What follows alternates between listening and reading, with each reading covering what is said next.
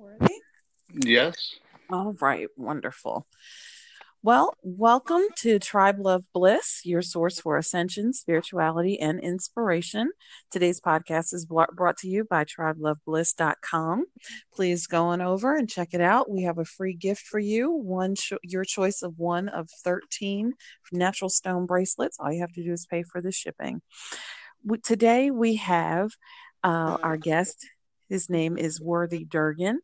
He is an author of several books related to life, faith, and the spiritual journey, specifically within the contemplative tradition of Christianity. Today we're going to talk about his newest work. It's a book of poetry called Steps and Missteps. Welcome to the show, Worthy. Thank you so much, Elena. You are so welcome. I got to tell you, I love this book. I ordered it, and as soon as I got it, I started reading it, and then I had to put it down. And I had trouble figuring out where I left off because I had dog-eared so many pages.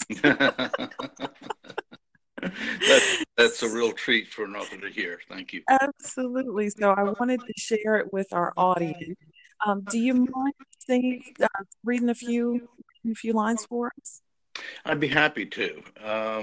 And I've picked out the first poem in the book, and just read three of the stanzas. But I think it'll give people the sense of my desire to connect with the reader in a very personal and direct way. This is called Twixt Tick and Talk.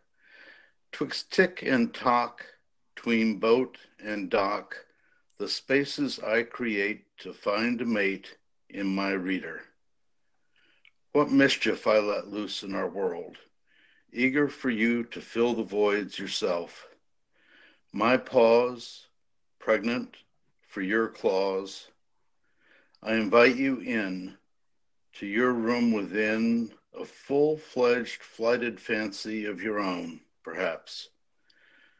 Sometimes when the magic works, it's as though the universe somehow zippered us together, arriving at the same conclusion, surprising, satisfying, to both the poem I wrote and the one you create while reading, in my space between.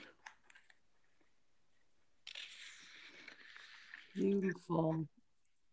Now, for me, I see so many themes in this book, but for me, what really resonated was the themes of family, faith, and friends. Mm-hmm. Um, is that kind of what was the inspiration for the book? Well, the inspiration were those three experiences. This collection is drawn from the past 10 years, which is the time of my most intense recent spiritual journey, that grew out very much of relationship with friends, certainly with spirit, and wanting to share my path as perhaps a way for someone else to create their own path. Well, I definitely saw a reflection of my own journey in some of the works. There's one with in Purloining for Pizza, where you talk about, the sitcom. Mm-hmm. Um, I never woke to the dawn that a good sitcom can be the training video for family connections of shared life. That resonated so much with me because I think, especially in our generation, our TV generation, so many of us, our only example of, this perfect family life was television. Mm-hmm. And so there are so many similarities that I saw in, or parallels in my journey that I saw in the book. So I really do feel the intention of, connecting with the reader. I definitely felt that. Mm-hmm. Um, One of the some of the first things that one of the first poems talks about Friday night poems. I'm sorry, they're Friday poets. Can you tell us Yes. a little bit about that group? This is a wonderful group that one of the people to whom I dedicate this book is a fellow traveler on the men's work path here in this area. And he has been a member of this Friday group over in Chapel Hill since 1991. And Bennett Myers invited me to come about 8 years ago. And off and on, I have grown enormously. What happens is each person around the table can bring two poems. Typically, they're poems that we have written ourselves. Mm-hmm. And then there's an opportunity for some feedback. We don't correct each other's work right there and then because we're trying to hear everyone. But these are men and women who've been writing poetry for decades.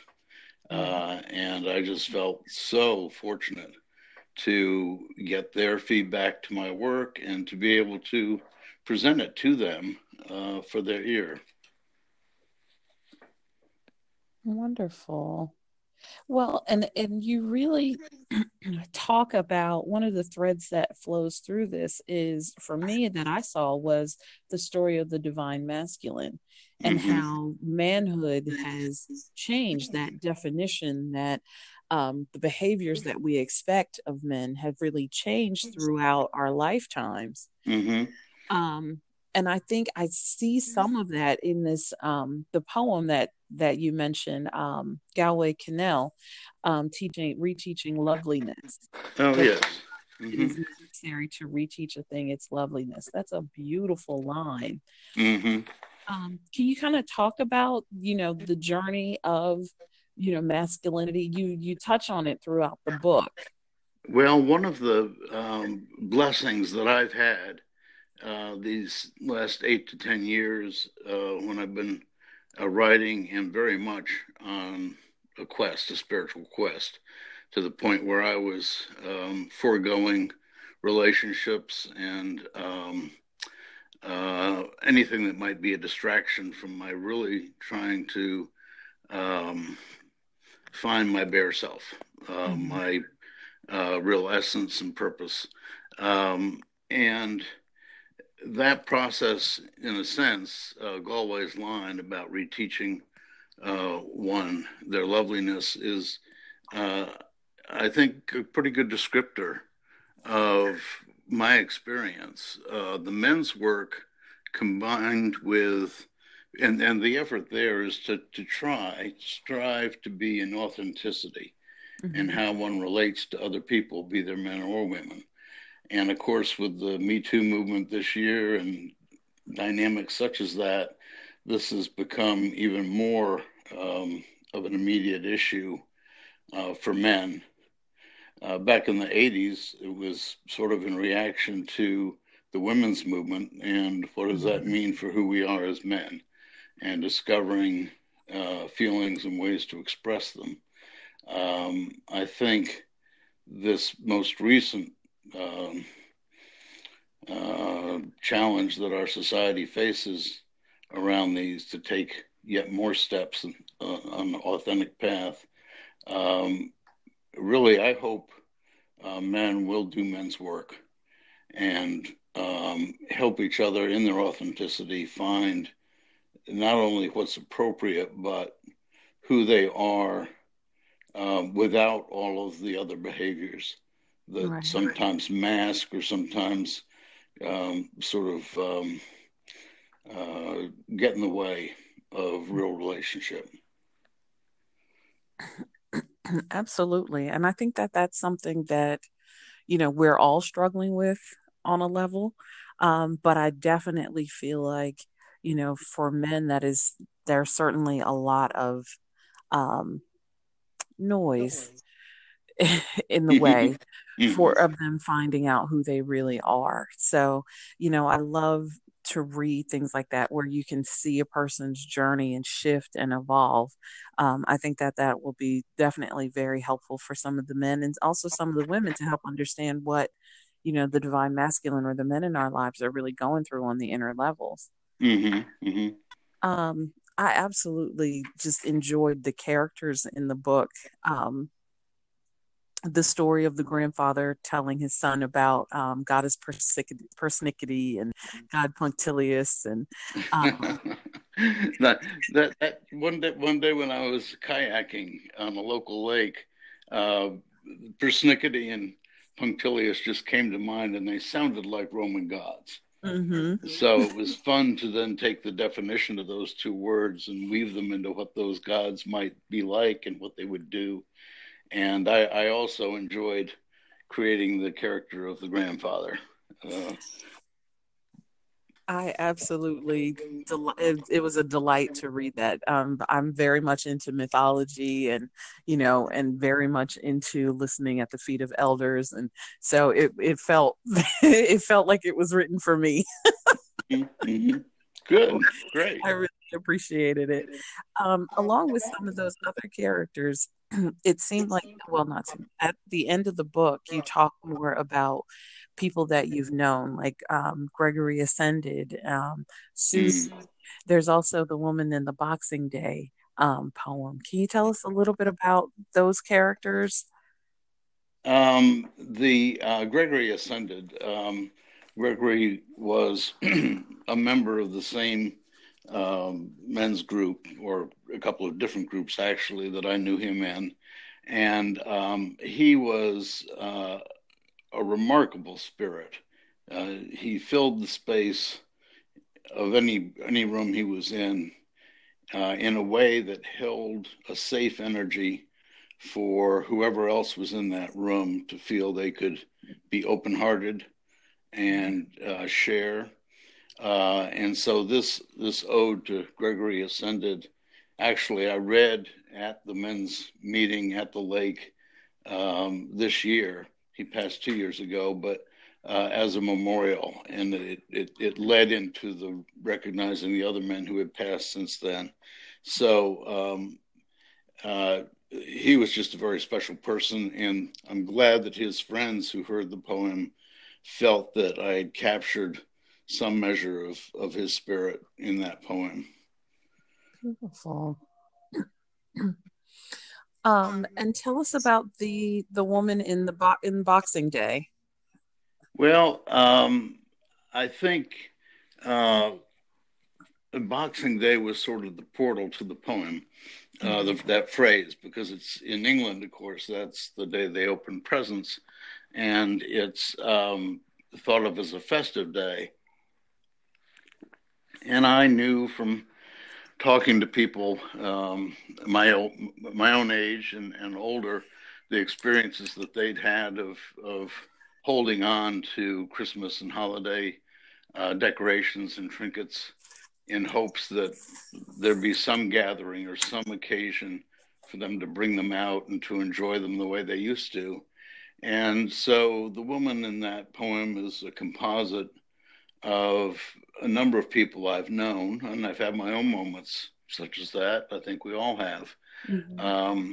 But what I try to do is to really describe her and her experience as vividly as I could, and then to begin to show the other aspects of her younger years, and the fact that this Boxing Day, that is when she's at her storage in the fall, uh, ultimately leads to her going back to where she lives and having energy to work toward the Universal Boxing Day at the end of the year, mm-hmm. and the way that she wants to celebrate her friends in ways that she wished somebody would do it for her.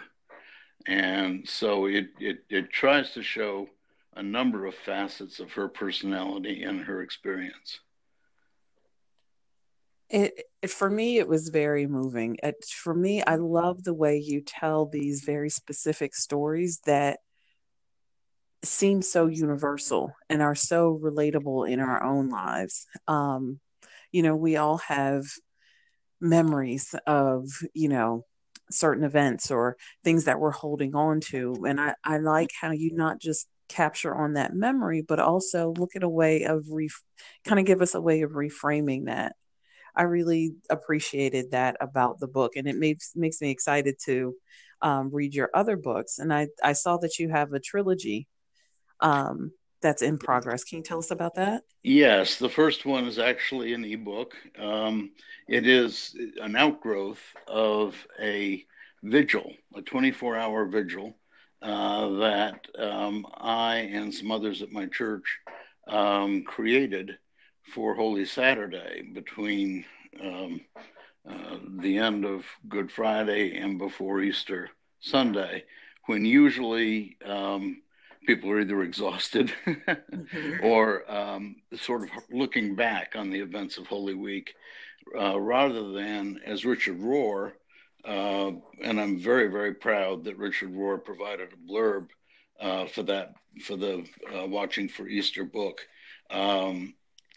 But having read his book, Immortal Diamond, he talks about, prepare yourself for personal resurrection, perhaps at least as much as honoring the historic facts or the traditions, whatever tradition you are part of. Prepare your own self, your own heart, to become the divine, as whatever that means for you. So that's the first book is the story of the 14 segments of that one day. Each one is planned out and scripted. The second one is 7 different ways to do this, because a lot of people are tired on Holy Saturday, so do it at other times during the year. And then third is, as an individual pilgrim, as I experienced when I was on my path, how might you be on that path? And I try to give pointers and cautionary tales, both to the individual and to their spiritual community, for how to work in tandem on what can sometimes seem a very, very not only private but also isolated experience. Absolutely. I think that was one of the inspirations for creating this platform of Tribe Love Bliss, is that, because we are connected, but yet when it comes to our spiritual journey, we sort of hunker down and we feel very isolated and alone. And so I think that coming together to talk about these things, to have processes, to have support is very, very important, especially as more and more of us are coming into our own personal resurrections. Mm-hmm. And I love how the title of your site captures that so well, the notion of tribe and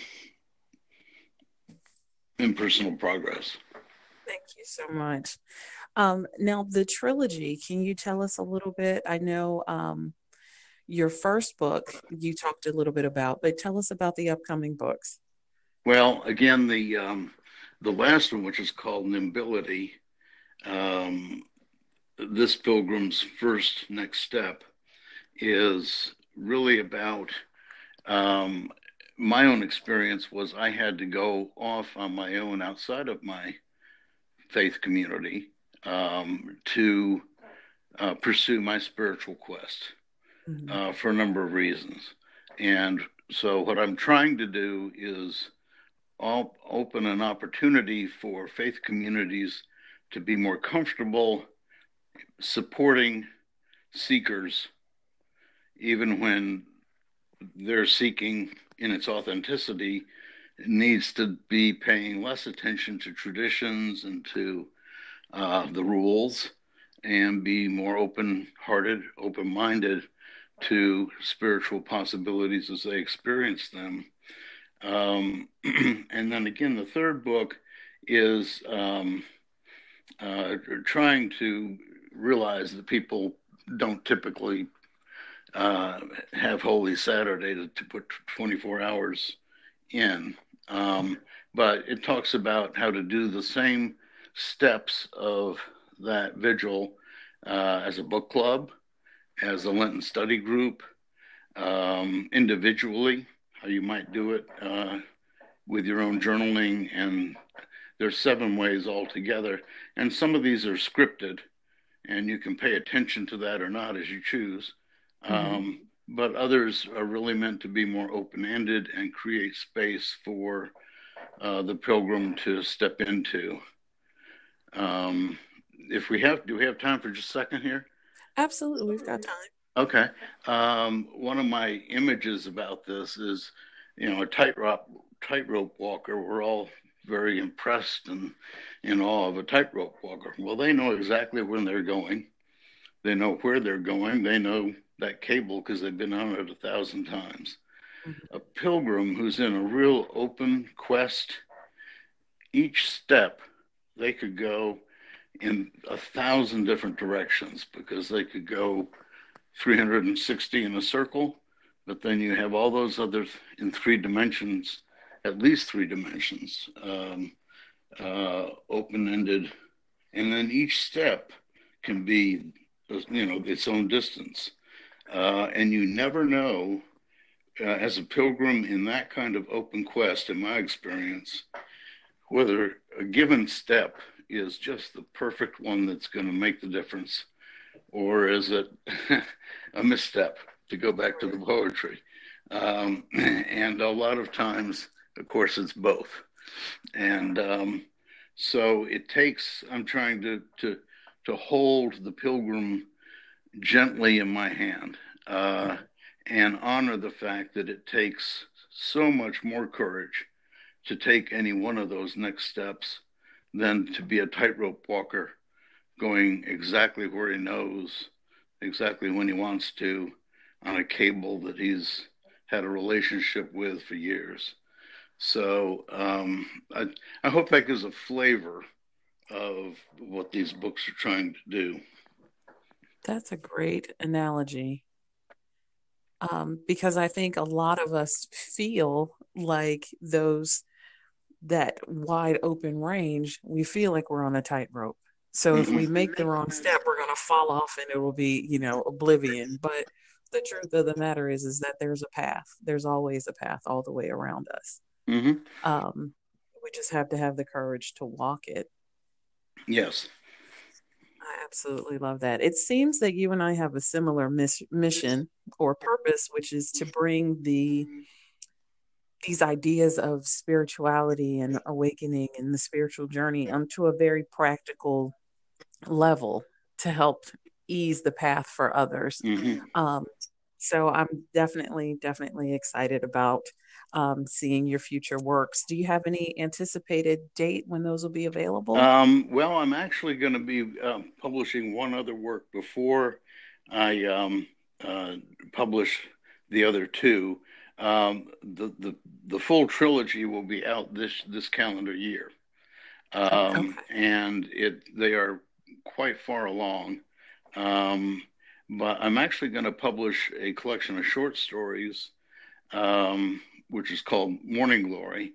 And in that, very much in the same way that you and I are discussing this, there's a short story, and then there are 2 physical pages following the short story where I ask 2 open-ended questions and leave a page blank for whatever has come up in the reader's awareness from the story. So and they're actually on those 2 pages, there are rocking chairs that face each other. So I'm really trying in all my work to establish a conversation, so that the reader doesn't feel alone unless they want to be, and that ultimately I'm hoping that some of these things that people come up with in their own experience of the short stories, they'll share on my blog, and that way these conversations can become truly organic and lead to surprising places. The full that should be out by the end of the summer, and the full trilogy that we were talking about will be out by the end of the calendar year. Okay. Well, we'll definitely have you back so we can talk more about that and I'd love engage that. our listeners with your community. I think that would be great. How can people get in touch with you? Actually, there's a very easy way. It's a site called Clarity.fm, and that is actually a site that allows people to get in touch with me directly. We can talk on the phone. If you're leading a book study, you can have me on a speakerphone and I'll join your group. Again, I'm trying to create relationship. And so Clarity FM / Worthy Durgan is one way to do that. And I also have a website, which is worthydurgan.com. And I'll be working hard to keep that up to date. That can happen. Great. Links in the description for both of those sites, as well as I'll link to the Amazon pages for this current book, Steps and Missteps, as well as your first book. So we'll make sure that the readers can get to you and get their hands on this great work that you're doing. That's terrific. Thank you. Could you leave us with a poem? Yes, and I think given the way this conversation has gone, I'll read one from the trilogy. There are so many souls who spark one's heart along the path. The light swells one's daybreak sky. The heat warms on through. Gratitude etching lines on the pilgrim's pathway. Coming forth from one's own tomb with service, mission, joy.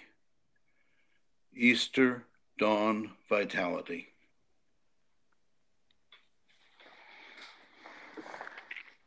Beautiful. Thank you so much, Worthy, for being with us and for sharing your work and your mission with us. We definitely want to welcome you back as soon as when your other works are finished. And we just thank you for your time and your presence. Elena, thank you, and blessings on your ministry. Thank you so much. Take care. Bye-bye. Bye-bye.